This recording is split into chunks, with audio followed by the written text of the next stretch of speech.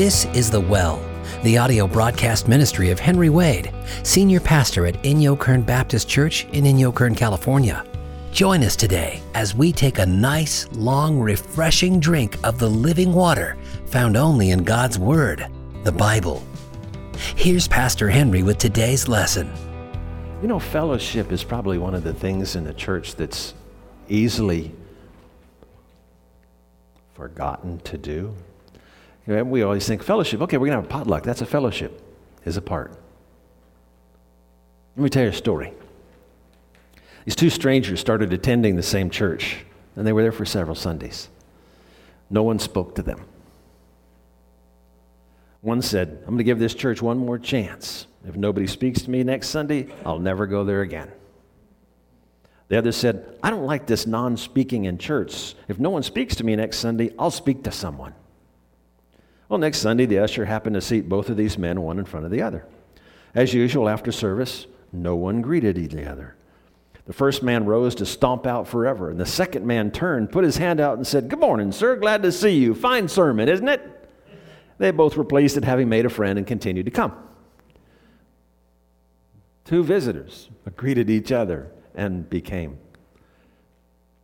You know, it used to be said, and it's still said, but it's very hard to do now, is that a new visitor to a church will return if they've had their hand shaken 7 times. With COVID, we don't shake hands anymore, so what are we going to do? Maybe talk to them? Say hi, good morning to you. Glad you're here today. Fellowship.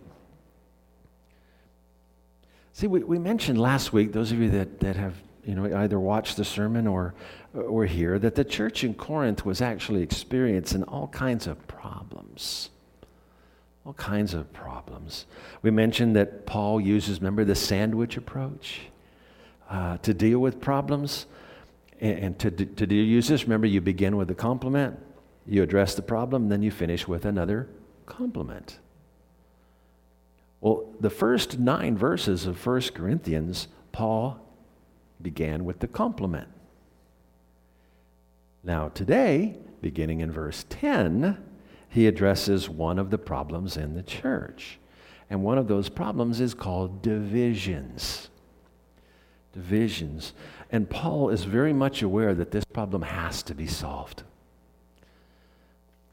In fact, let's look at what Jesus has to say about divisions. It's recorded in Luke chapter 11, verse 17, reading from the English Standard Version. It says, But he, knowing their thoughts, said to them, Every kingdom divided against itself is laid waste, and a divided household falls. Several of you know that for quite some time while I was at First Baptist Hesperia, I did an intentional interim ministry. In fact, I did an intentional interim here at First. But many times in intentional interim ministry, you're into a church setting because the church is a mess. I mean, there was problems that happened, maybe caused by the previous leadership, maybe not, but a lot of times it's because there's many different groupings in the church and each one wants their own thing. And one of the first jobs is to address that. Now, I wasn't really good at the sandwich approach. Many of you that know me, I'm not real good at a compliment, address the problem, a compliment. Compliments are such a waste of time. But occasionally, as an intentional interim, that's exactly what's needed in a church. You have to come in like a bull in a china shop and destroy everything. It's my favorite part. Because you have to shake things up for them to come together. You're listening to The Well with Pastor Henry Wade.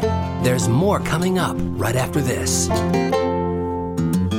Hi, this is Pastor Henry's wife, Michelle. I'm so glad you've joined us for today's audio broadcast. My husband asked me to let you know that he's made his study notes available for download. This is a great way for you to follow along as we enjoy God's Word together, or even for your own personal study time at home.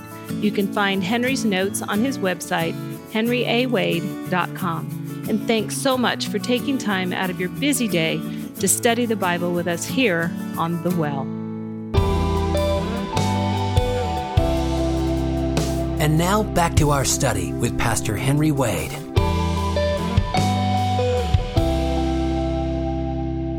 How many of you like milkshakes or that? You like a milkshake? Okay. Now, did you know that the key word to that is shake? Otherwise, you just have ice cream, milk, and flavoring. And they usually end up in the wrong order, right? I love a good chocolate shake. But if it's not mixed right, all the chocolate lays on the bottom. So you stick the straw in and all you do is get a hit of chocolate, which isn't bad. But it's not the goal of the shake.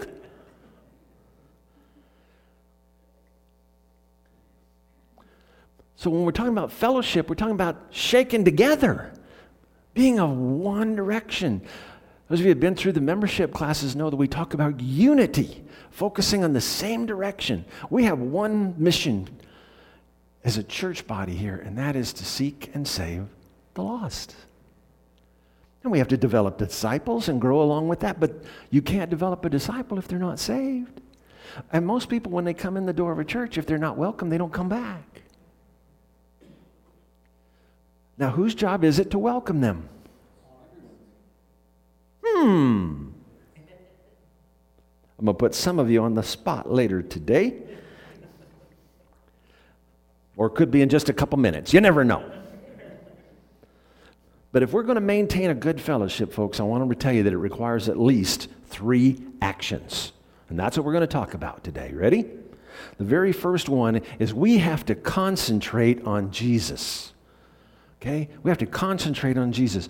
We have this tendency, and I say we, I mean the church as a whole, we have this tendency of thinking that the New Testament churches, those are the ones that were, the first ones Paul's planted, as being ideal or perfect. However, there were none. Why? Because they're made up of imperfect people. You remember the old saying, if you find a perfect church, don't join it or it won't be perfect anymore? I like to think that we're just occasionally a perfect mess, you know, and we just cruise along and let Jesus fix it. You know? The church at Corinth actually had many problems. It really did, had many problems. And Paul begins by addressing the problem of divisions. He wrote in verse 10, I appeal to you, brothers, by the name of our Lord Jesus Christ. See, this is the 10th reference to Jesus in the first 10 verses of this chapter. I think he's trying to get them to understand that it's all about Jesus. It's all about Jesus. When we take our eyes off Jesus, we start having the same problems that they had. When Jesus is not the focus of the church, what is? It becomes what we want, not what God wants. I tell many people if they'll finally get to let me talk with them for a while is if you come here looking for something specific for you, you're probably not going to find it. But if you come here specifically looking for God, you will probably find Him. See? That's the focus. What's it all about? It's about Jesus. That's the whole thing. You know? And so to solve any problems, we actually need to obey a command. And it's a command that's in Hebrews. It's in Hebrews chapter 12, the 2nd verse, and it's really just the first section of this. Fixing our eyes on Jesus. Of course, the verse reads, the pioneer and perfecter of our faith. For the joy set before him, he endured the cross, scorning its shame, and sat down at the right hand of the throne of God. Folks, letter A. When we don't focus on Jesus, we become selfish and difficult. I'm all the difficult you guys need. I need you to cooperate. Selfish and difficult. And that could be at church. It could be in our homes. Why? Well, because sometimes we get more concerned with ourselves than with anyone else.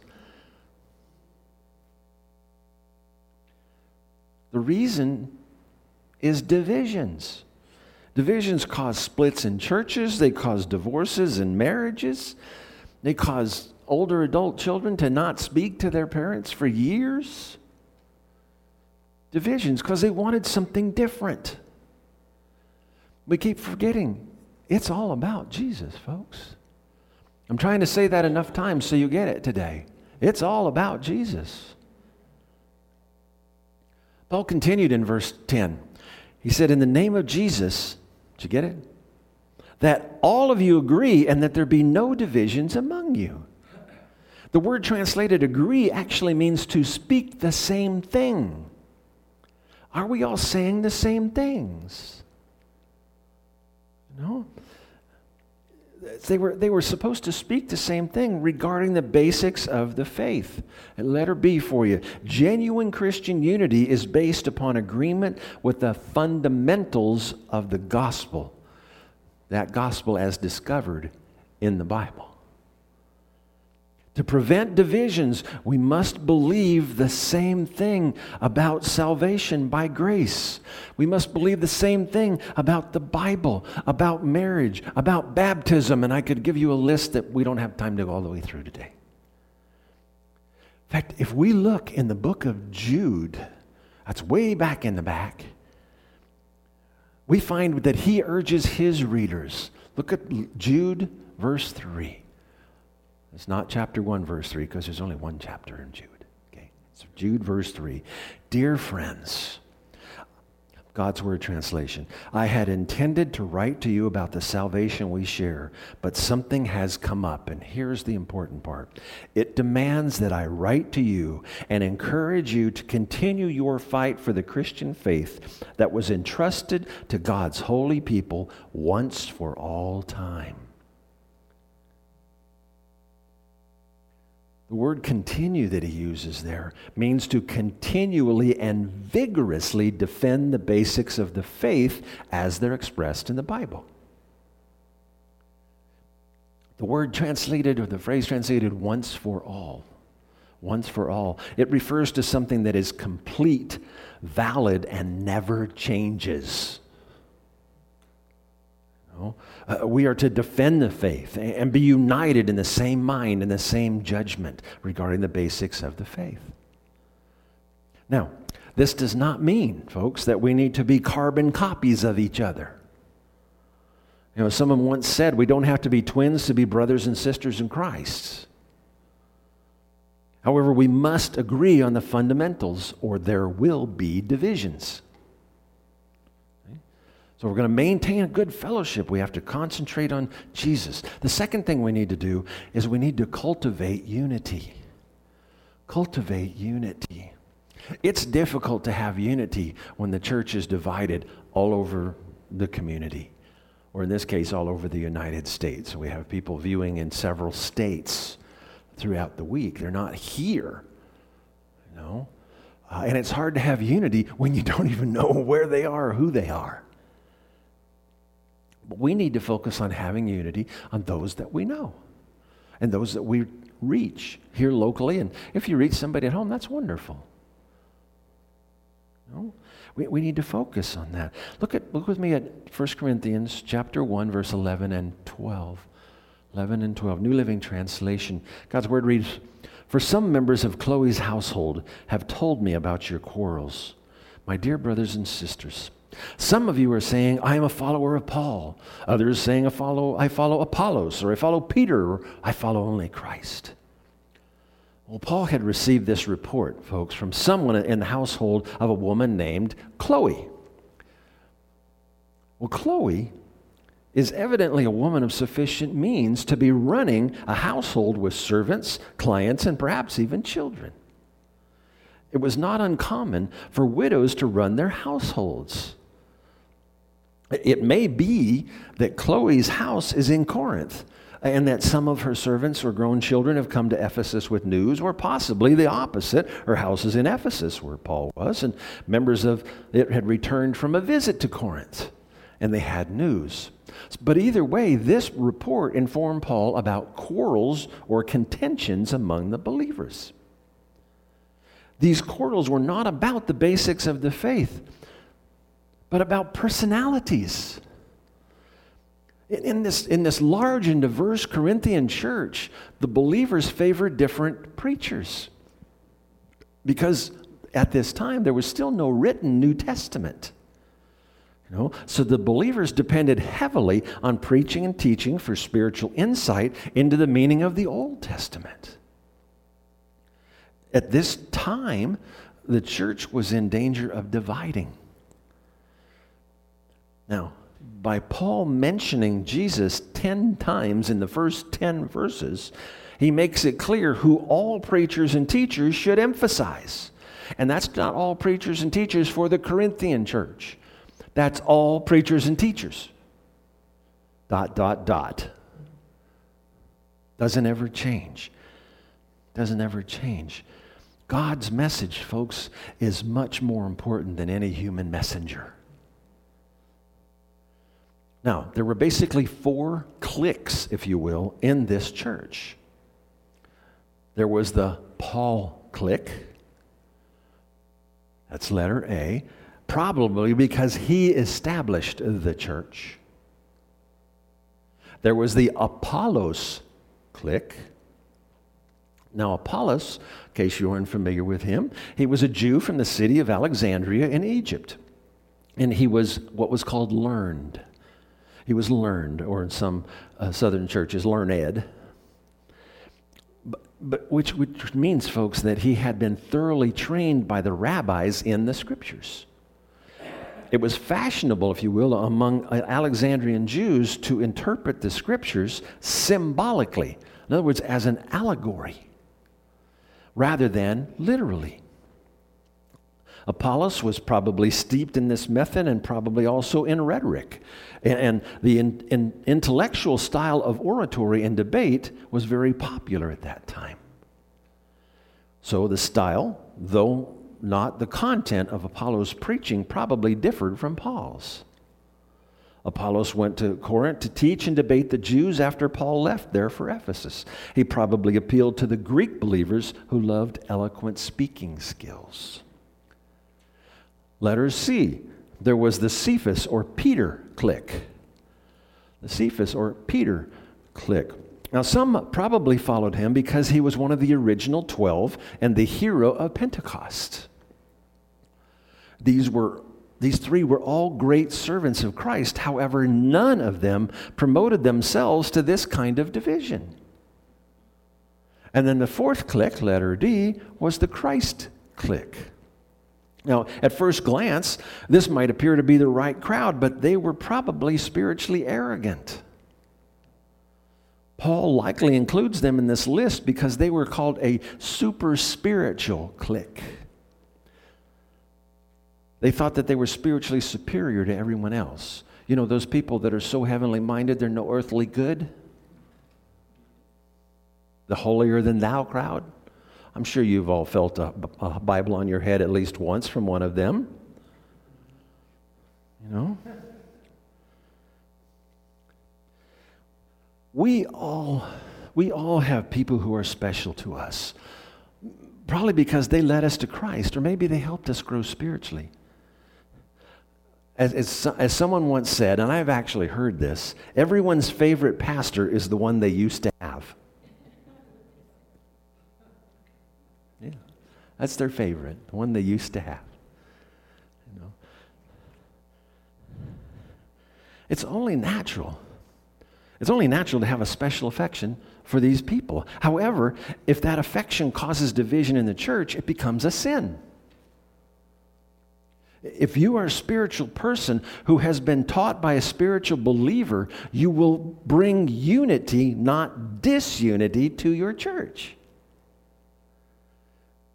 In doing that, you will actually obey a command Paul wrote in his letter to the Ephesians.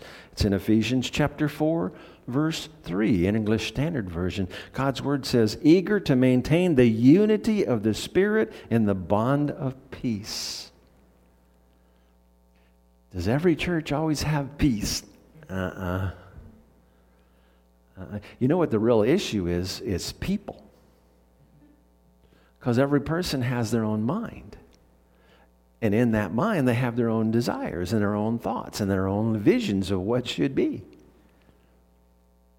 I like it in that almost everyone in the church has an opinion that's usually neat, plausible, and wrong.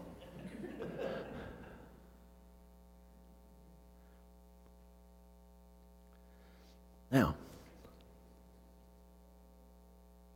do you remember the third component of the fruit of the Spirit? It's peace. It's at peace. See, believers filled with the Holy Spirit always promote peace and unity. So if we're going to maintain fellowship, we need to concentrate on Jesus. We need to cultivate unity. And number 3, we need to elevate the cross. Look with me at 1 Corinthians chapter 1, verse 13. I'm going to read 13 through 17 for you from the Christian Standard Bible. It says, "Is Christ divided? Was Paul crucified for you? Or were you baptized in Paul's name?" He goes on, "I thank God that I baptized none of you except Crispus and Gaius, so that no one can say that you were baptized in my name. I did, in fact, baptize the household of Stephanas. Beyond that, I don't recall if I baptized anyone else. For Christ did not send me to baptize, but to preach the gospel, not with eloquent wisdom, so that the cross of Christ will not be emptied of its effect." Paul here has just destroyed the validity of following personalities by simply asking 3 rhetorical questions in verse 13. Is Christ divided? Does he want his church divided? No. In fact, look at what our Lord prayed for the followers in John chapter 17, verse 22. English Standard Version. He said, "The glory that you have given me, I have given to them, that they may be one even as we are one." Folks, letter A, Christ is not divided. Oh, I put the wrong color on that, didn't I? That's not, N-O-T, not divided. And his spiritual followers shouldn't be either. Then Paul says, "Was Paul crucified for you?" No. Christ was crucified for us. And then he says, "Or were you baptized in the name of Paul?" No. In what is called the Great Commission in Matthew 28, Jesus says we should go and make disciples of all nations. And then he says, baptizing them in the name of the Father and of the Son and of the Holy Spirit. Did you notice he said in the name, singular? Not names. Let me give you an illustration. When somebody asks my full name, I reply, it's Henry Allen Wade. Is that 3 names or is it one full name? It's one full name. God's full name is Father, Son, and Holy Spirit. But there is one name that best sums up his full name. And that name best reveals himself. It's Jesus.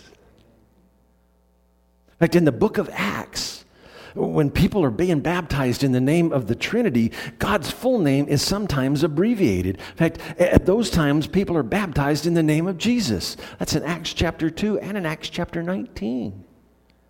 The point is, don't follow people. Follow Jesus.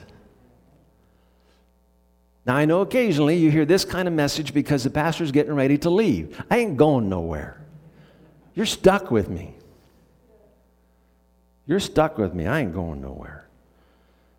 But what I'm telling you is don't follow our church because of me. Follow because you're finding Jesus here.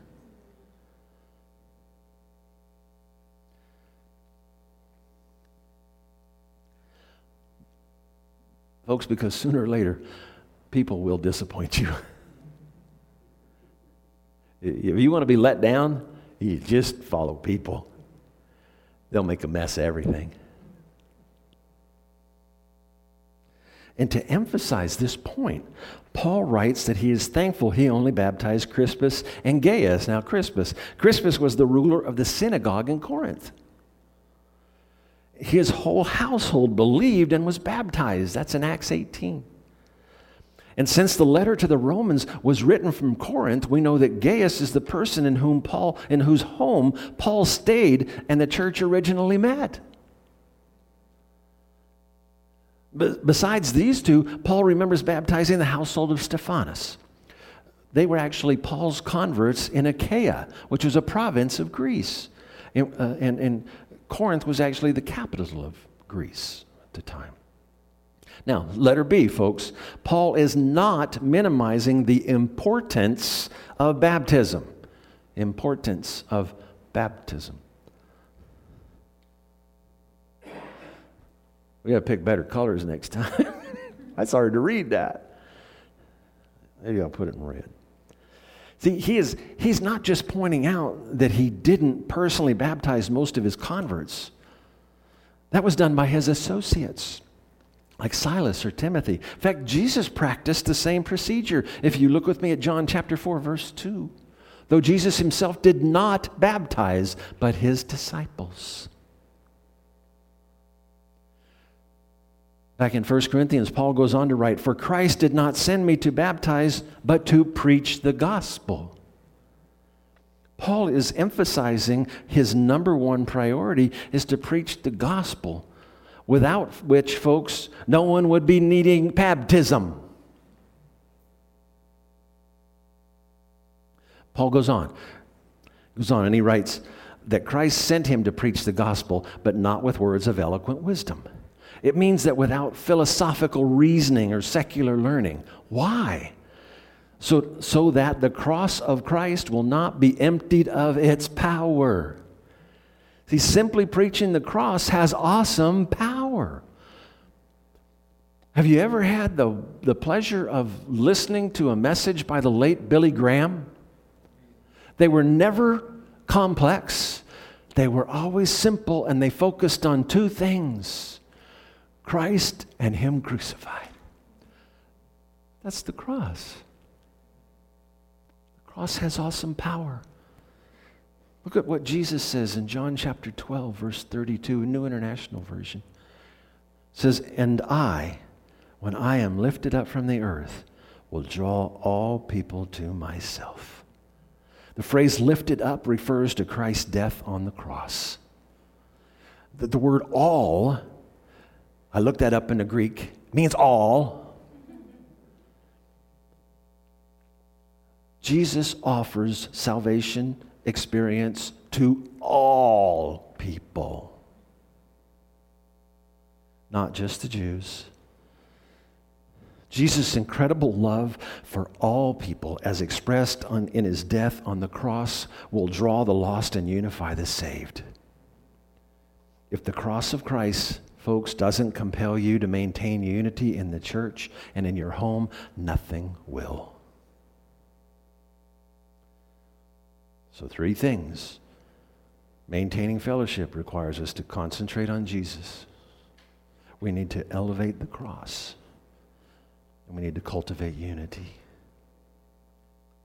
See, if credit for Christ's saving work were given to Paul or anyone else, it would be diminishing the power of the gospel, and it would be essentially rendering void its purpose in our lives. The gospel's purpose is to do what they cannot do on their own. Free them from sin and put them in a right standing with God.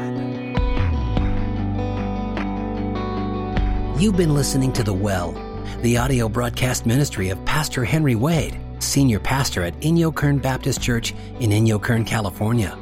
If you'd like to find out more about this ministry, just go to henryawade.com. When you get there, you'll find all of his audio Bible teachings, study notes, social media links, and other helpful resources. And if you'd like to support this ministry financially, there's a button on Henry's webpage to help you do that. Again, that's henryawade.com. Thanks again so much for being with us, dear friend, and we hope you can join us again next time here on The Well, where people come and receive the living water.